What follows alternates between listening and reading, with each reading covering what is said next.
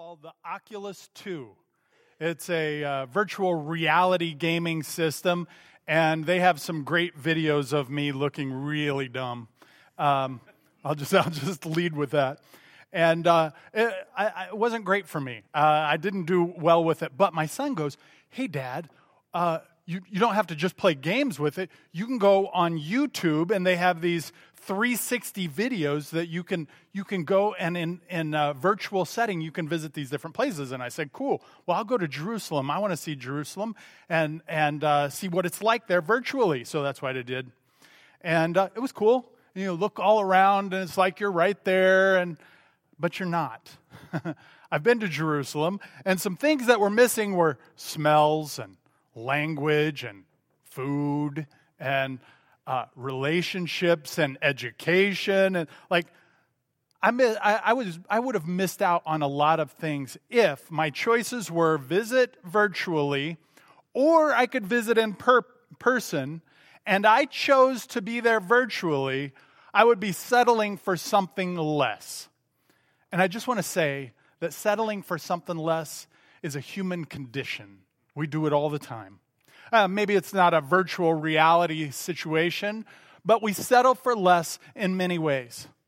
That there is God's plan, and there is our plan. And somewhere away from God's plan, we often settle. And it happens in a variety of ways.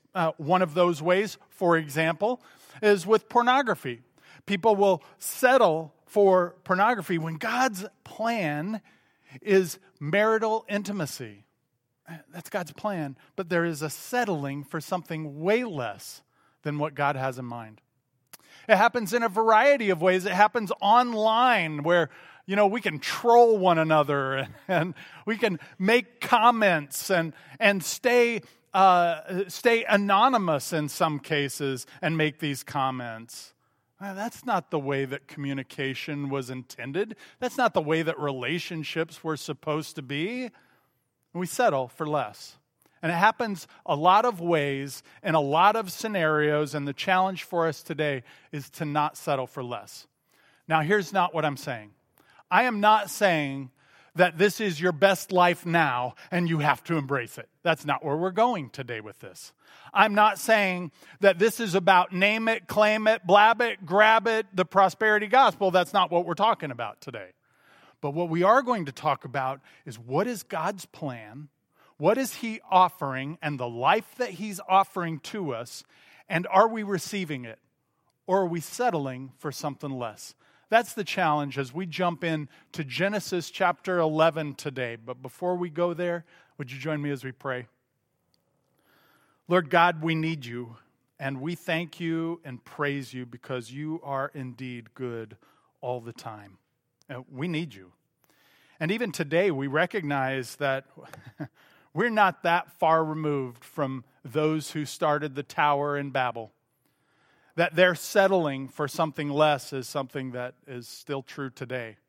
And not just in the world, but often sometimes even in the church.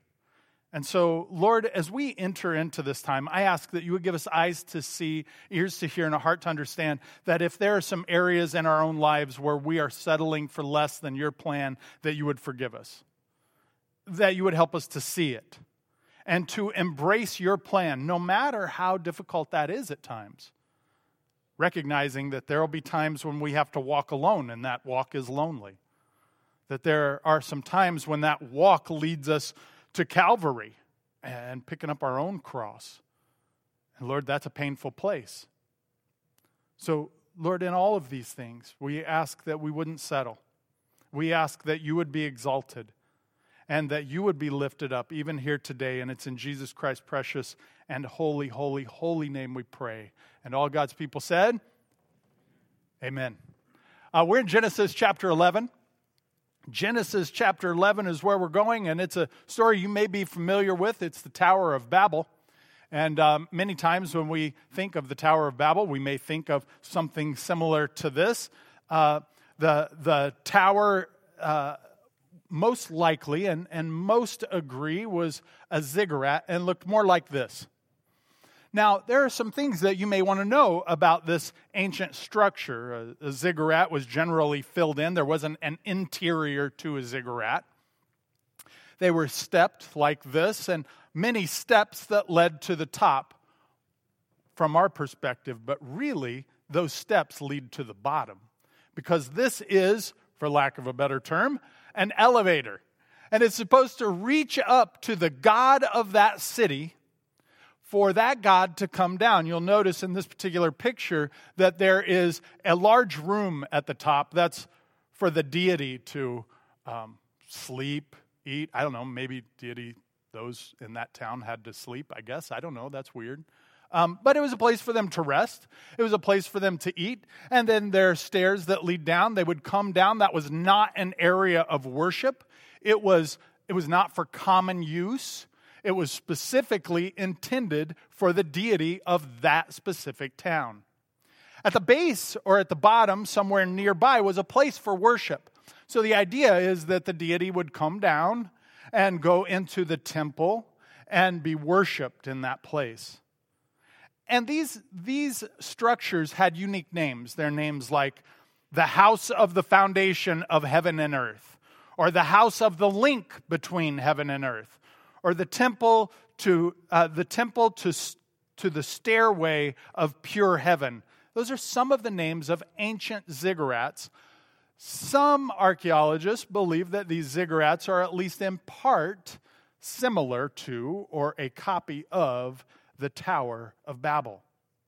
And so as we look at this, it's important for us to understand that the intention of these structures, these towers, was for the God of that city to come down, to spend time with people, to be worshiped, for gifts to be given, and for that deity to also have this separated area that was uniquely for that God.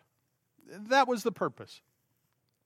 With that in mind, we're going to jump into Genesis chapter 11. We're going to look at it, we'll walk through it together, and we're going to identify some areas where those that constructed, that put together, that engineered this tower, where they settled.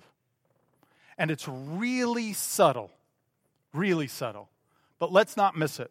We're in Genesis chapter 11, starting in verse 1. If you have your Bible, I want to encourage you to open it, get your highlighter pen ready. We're going to underline and highlight some stuff as we go. And starting in verse 1, this is what it says. Actually, before I go there, I should say one more thing. Thanks for being gracious. I appreciate it. But here's the other thing. This is happening after the flood. So there was a civilization before the flood.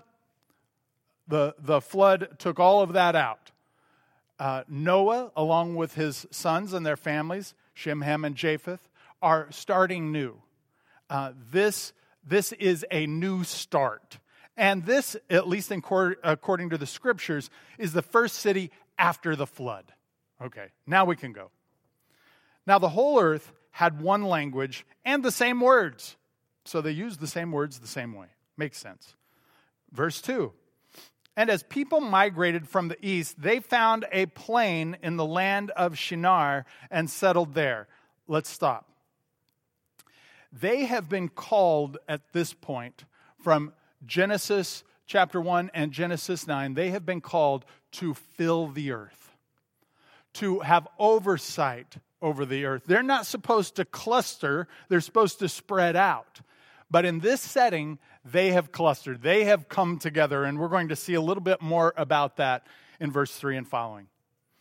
And they said to one another, "Come, let us make bricks and burn them thoroughly." And they had brick for stone and bitumen for mortar. Now, again, nothing wrong with what is happening right now.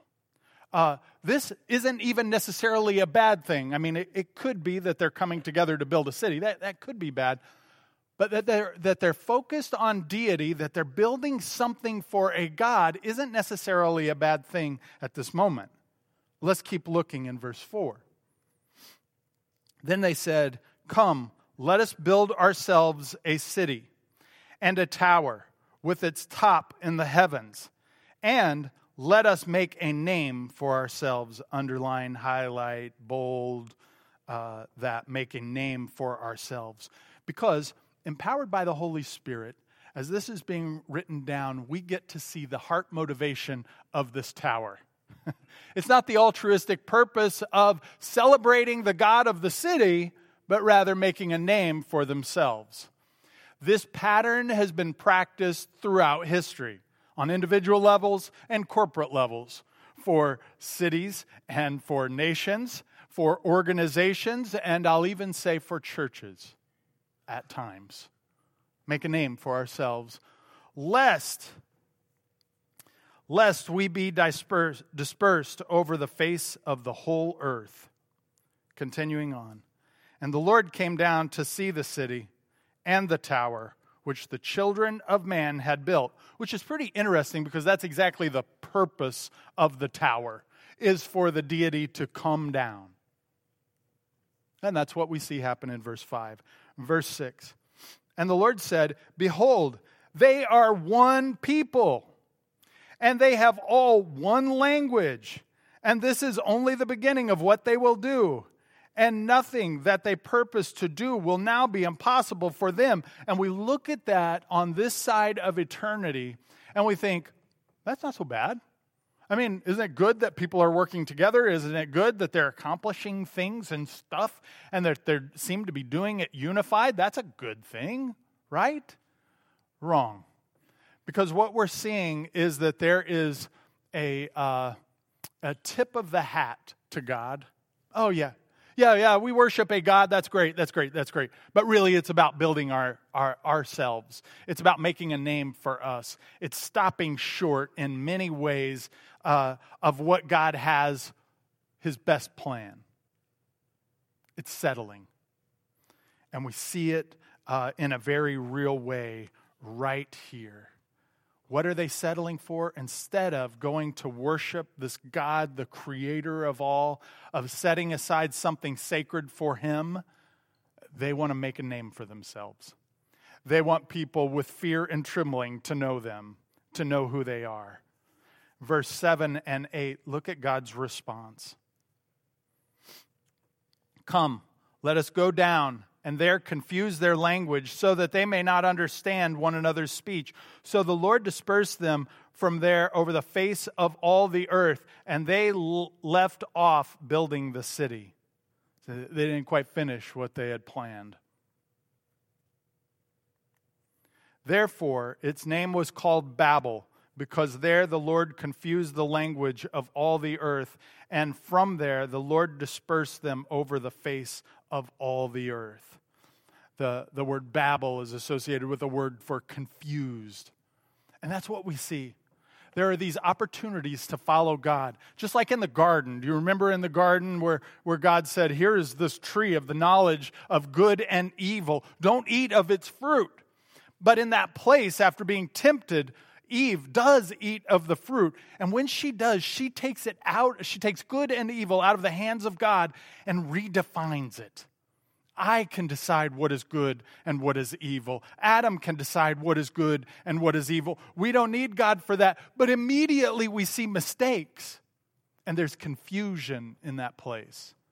And that movement continues throughout humanity. Anytime they're at the crossroads and they choose fear, they choose redefining good and evil instead of obediently following God in his plan. And we see it in this moment at Babel. But I would say that these truths and these principles cross-pollinate from culture and time and reach us where we're at today. And these things are still true. That we get to these places of, okay, am I going to be obedient to the Lord and his plan, or am I going to redefine what is good and what is evil? And when we do, there will always be confusion. I'll give you an example. Maybe multiple. We'll see.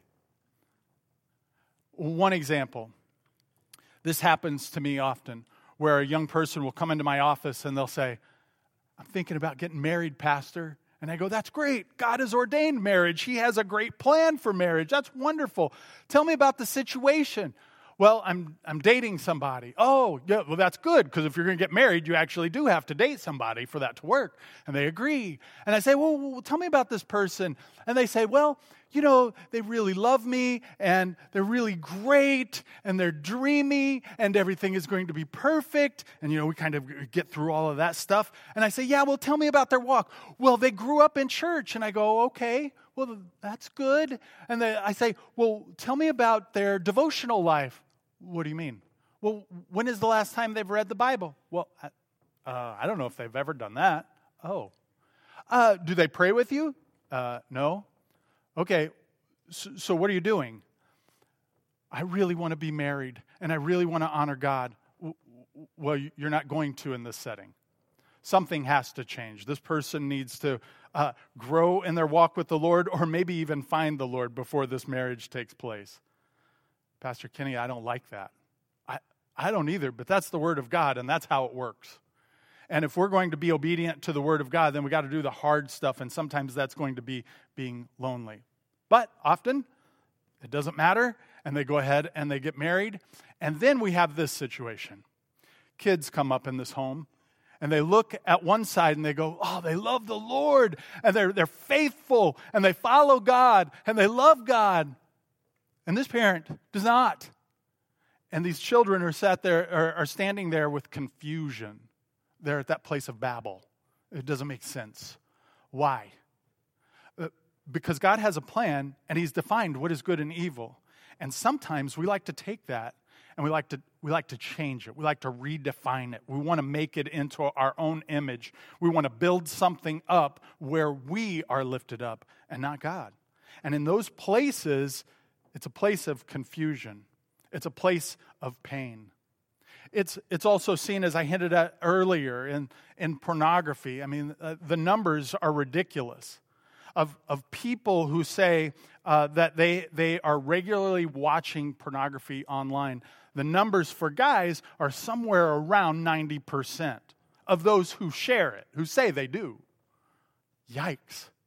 So what am I saying? I'm saying that there is this settling for something less than God's plan by looking at pornography, by engaging in pornography, whereas God has this marital intimacy in mind, but often people settle for something much less. And there's confusion and wounding that happens in that place. Now, I say those things recognizing that I'm in a room with a group of people who any one of those things may be true for a number of you. My intention is not to embarrass you. My intention is not to humiliate. My intention is simply to identify the truth of the situation. And you may be in that spot where, oh, okay, actually, I'm that person that married. I'm that person who has looked at, engaged in pornography. Here's the good news. It's always a good time for repentance. Always. What does that look like? Well, I'm not saying divorce. That's not what I'm suggesting. What I am saying is, God, I've failed you in this area, and I want to follow you. I want to walk in your blessings. And so, Lord, forgive me for redefining good and evil. Forgive me for taking it in my own hands. It's in that place of repentance that God meets us, that God has a plan, and that plan is a good plan, and He meets us in that place of repentance. And that's a beautiful thing.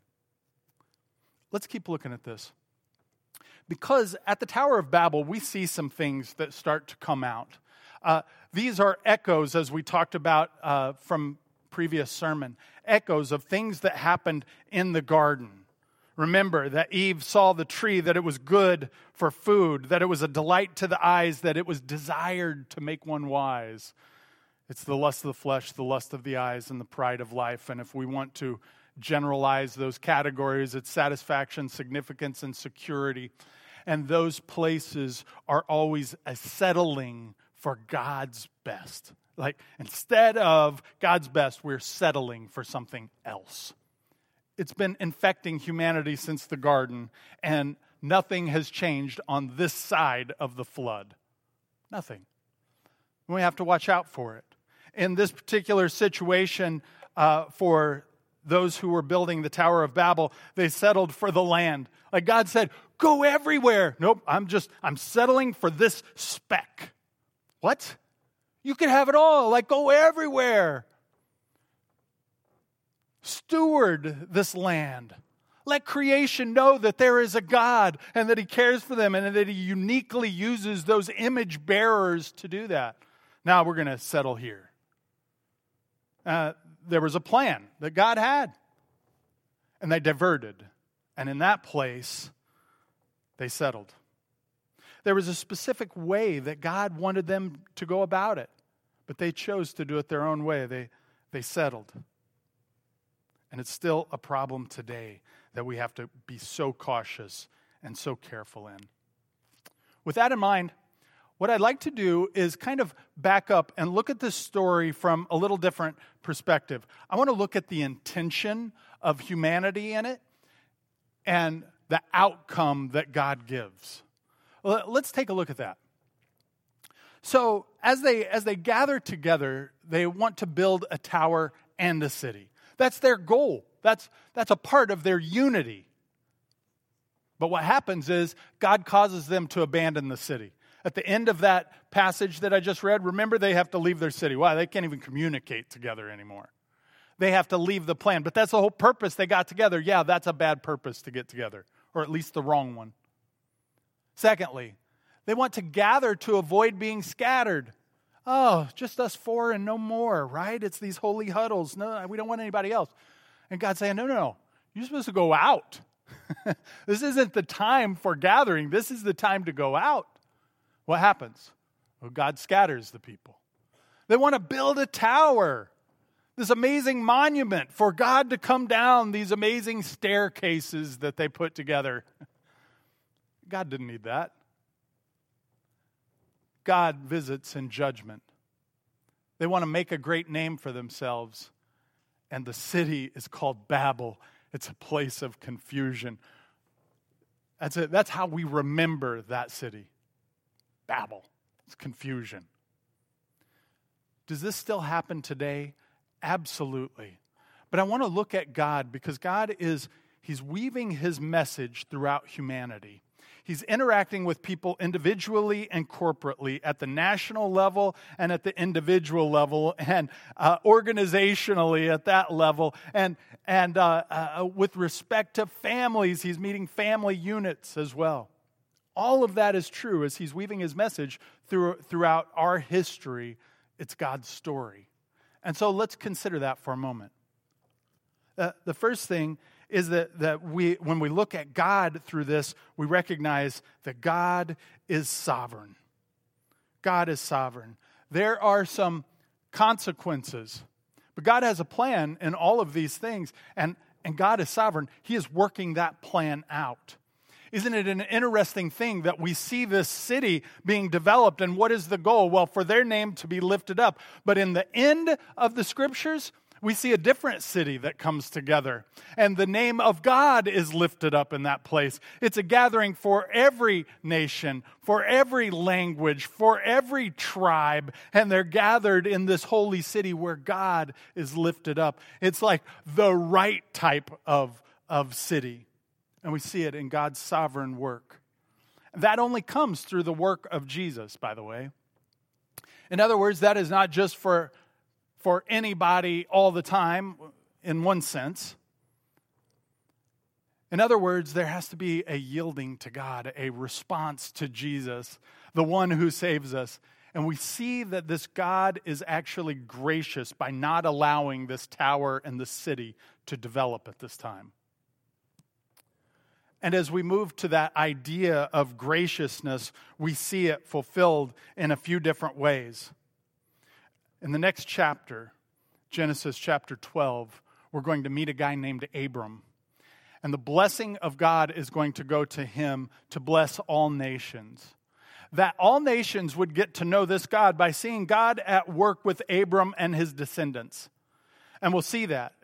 It's also a paradigm where we see people of faith engaging with God and how God moves in those places, that there actually is a blessing associated with following God. We'll see that in Genesis chapter 12 and following, but then we see it in the New Testament when God doesn't need a tower to come down, that he actually comes down of his own volition and dwells among us, that he walks with us in these places, that we don't have to settle for sacrificial animals. We don't need the blood of animals to cover our sins. We need a God who is willing to fulfill what he said, what he promised way back when, and to take the sin away, that we would have a right relationship with him. And then we see that ultimately fulfilled, as I said, in Revelation, where God creates this wonderful city that is available for all who know him and who walk with him, regardless of language. He's not bound by that. Regardless of tribe, he's not bound by that. And God brings us together in him. And so as we consider these things, the question that I have to ask is this: are we settling? Are there some things that we're settling for? In other words, are we redefining what is good and what is evil, and we're calling that good? I'll give you an example. I started listening to a podcast recently called The Rise and Fall of Mars Hill. Mars Hill is a church in Seattle. Mark Driscoll was the pastor there. Incredible ministry, multi-campuses, around 15,000 people associated with this church. And the impact on Seattle was pretty significant. And then one day, they just closed. They closed after Mark Driscoll resigned due to some allegations of abuse of staff and power. They resigned. It closed because, in part, they were trying to lift up the name of Mars Hill and not the name of Jesus above Mars Hill. Again, those aren't my words. Those are people who were there, who are responding even as early as a month and a half ago to this allegation. These things are still happening. And we're at a crossroads as a church, as families, as individuals. And what are we going to do? Will we settle, or will we choose faith? Will we choose to follow God in these places? The worship team is going to come out here in just a moment. And as they come out, this is a great time for us to consider this very issue of settling. Because I'm going to use a different word for settling. It's called sin. Sin is any time that we decide to do our own thing instead of following God. What God calls good and evil, and when we redefine it and live that out, that's sin. And that sin is what separates us from God. It's the reason that God came in the flesh. It's the reason that he died on the cross. It's the reason that he rose from the grave. It's the reason that he gives life to anybody who would call on him. And when we come together for communion, that's in part what we're remembering. Throughout church history, a name that has been used for communion, for the Lord's Supper, has been Eucharist. And that's generally associated with more liturgical churches. But I like the term Eucharist, and here's why. It means thanksgiving. And we come to a place together when we're worshiping and we see that there are some areas in our lives where we've settled. And so here's what we do. Call out to God. God, I've sinned against you. Lord, would you forgive me? We need to confess what that sin is, I believe. I think that helps us to identify that anchor in our life that sin has. To confess it. Lord, forgive me. I need you to help me. It's a weakness of mine. And we're turning away from that sin and we're following God. Doing what he calls good and evil. Doing what he calls good. We shouldn't do what he calls evil, just so we're clear there. And thanking God for his provision. That's why we come together for communion. How we practice that here right now, we'll be doing it a few different ways in the days to come. But today, we'll continue with those on this side. We go to this station, and those on this side go to that station. And we encourage you to come down the carpeted areas and return on the outside. But before you do that, what we're asking today is for you to pause before the Lord and say, one, am I a follower of Jesus? Or have I settled for something less? Have I called myself a Christian because I attend a church? Or do I really follow Jesus? Have I settled for the world's wisdom? Or do I get in the Word of God and go, yeah, I am going to do that because this is the Word of God, and these are the principles that I want to live by, and I want to follow God and bless Him? Or are we trying to make a name for ourselves and settle for something less than God has in store? At the end of a time of examining your heart, and that's up to you. Whenever you have the peace of God to move forward, we encourage you to go to the tables and get both the cup and the bread and return to your seat. And in a few moments, we'll participate together. It's a beautiful time of remembering the work of Jesus and that we still need Him today. Would you join me as we pray? Lord, I first of all want to ask for forgiveness for those times we've settled. When we've settled for something less than you have planned. When we've settled for, I don't know, Lord, a variety of things. We've settled for cheap imitations of your best plan. We've settled for relationships that could be healed and whole, and we've been passive-aggressive, or we've ignored it completely, or we've been mean-spirited and dominated. Lord, would you forgive us? Almighty God, would you have your way in our hearts, that would be united in you and follow you in obedience.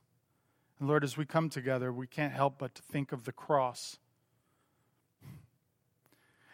And that juxtaposed to the idea of what happened at the Tower of Babel, that they wanted a God to come down, a God to worship, but so that their names would be great. Lord, you came down and you dwelt among us because you are great. And we celebrate you even now. And it's in Jesus Christ's precious and holy, holy, holy name we pray. Amen. Feel free to move from your spot as soon as you have the peace of God to do so.